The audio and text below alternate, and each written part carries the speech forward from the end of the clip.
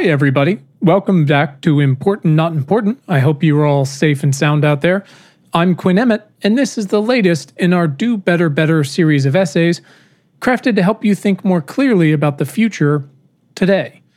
If you're new to our community, or if it's because I haven't written one of these in a month, these essays complement the audio version of our weekly newsletter that drops on Fridays, read by Brian, and of course our critically acclaimed conversations with diverse, interdisciplinary humans working on the front lines of the future. Pretty incredible stuff. We are grateful to have you as part of our community, working alongside us on the world's biggest problems and opportunities. 2 quick reminders. You can get these essays, our newsletter, and more right in your inbox at importantnotimportant.com. You can also send feedback to us at questions@importantnotimportant.com. You can feel free to record a voice memo on your phone, send that in, and we might use it in a future episode. Today's episode is titled Do Better Better number 17, Start Over. Sometimes in a video game, you die. And when you die, you get sent back to some checkpoint that's either just a few moments before, if you're lucky, or usually way the hell back at the beginning of the alien's lair, and now you've got to get over all those goddamn bottomless pits, kill all the levitating alien shrimp things, outrun the rain of poisonous gels again, until you finally get to that huge beating alien heart. And I have to tell you, friend, if you don't have the spread gun for all that stuff the entire time, you can just forget it. You might as well go all the way back to the hangar. Starting over can be frustrating as hell in real life or in Contra. But at least in Contra, you got to tap out up, down, left, right, BA, start, and starting over suddenly becomes a whole hell of a lot easier. But there's no Konami code in real life. There's no cheat to get unlimited power-ups. Not that we couldn't have used them for the past year. COVID has exposed long-held cracks in our society and economy with devastating consequences. It's exhausted us and taken away so many, with predictably unequal results. We'll all feel the after effects of COVID for a very long time. But for many of our most marginalized neighbors, the loss will be held much more acutely. And this pattern is not dissimilar from the climate crisis. For the privileged among us, myself included, the experience of the climate crisis is just beginning. While low-income, Black and brown countries and communities have been suffering for years already. Millions of folks have lost homes or loved ones or jobs. They've been forced to relocate, to start over. Starting over sucks. But sometimes, it can change the world. One of the tenets of Do Better Better is asking better questions of yourself, your family, your company, your investments, your philanthropy, and your time. Today I'm asking you, what if you chose to start over? Now hear me out.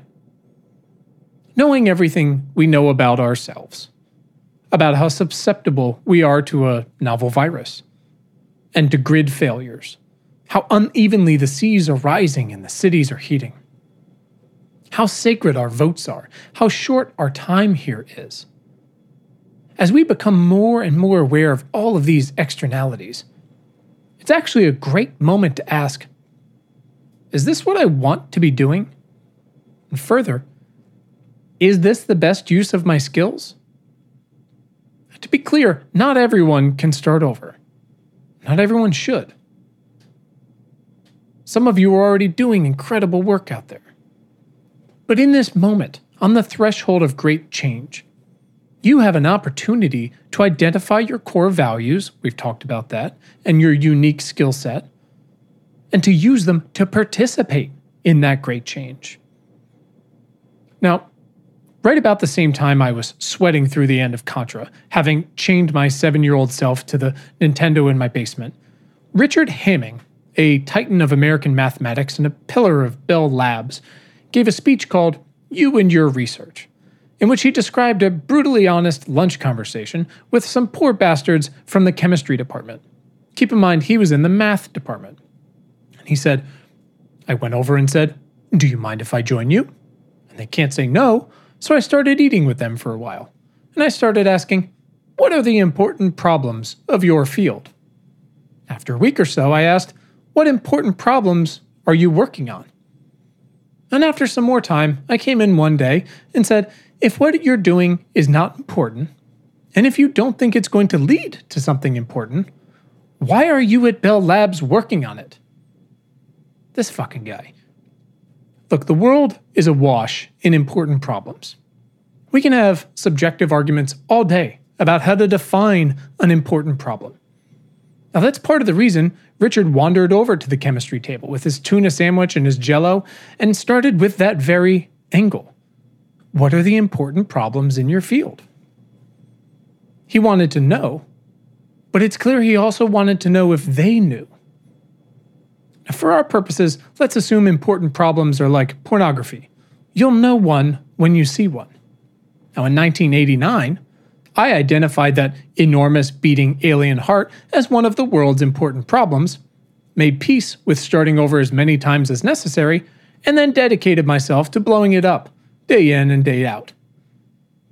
I dedicated myself to it. Let's quote Hamming again. Everybody who has studied creativity is driven finally to saying, creativity comes out of your subconscious. Somehow, suddenly, there it is, it just appears.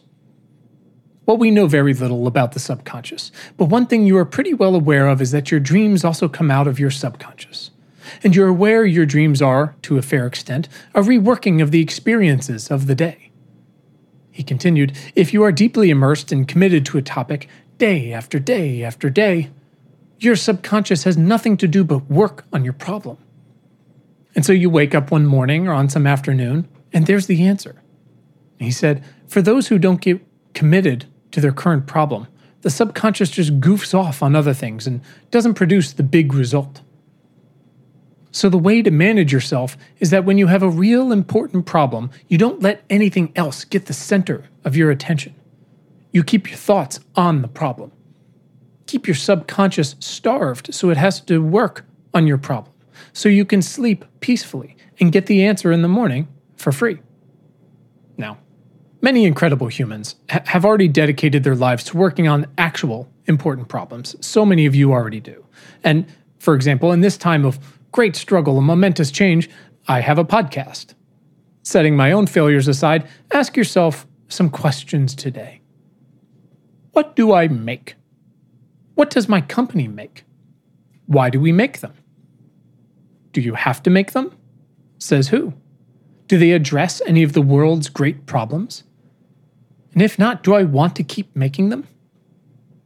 Because with important problems, systemic, society-wide, life or death problems, come enormous, plentiful opportunities to contribute, to profit, to make change. To take a step back and think about how we want to spend our time and use our skills, and whether doing so means starting over. Taking everything we know and everything we've learned and starting fresh on one of those problems. Starting to make something new. Inventing a way to recycle something old. Designing a more accessible way of using it. Painting a picture of how to try it. Marketing it to people who've never had the chance to experience it. Investing your time and money to make the next version even better, cleaner, faster, more powerful, and yet less energy intensive. You can start over in your own investment portfolio, in your neighborhood, on your school board, inside your company, on your TV show, by rerouting your industry, by embracing moments to listen, to have the beginner's mind, to attend to philanthropic efforts that need your very specific set of skills. And it just means you might have to start over. And that could change the world.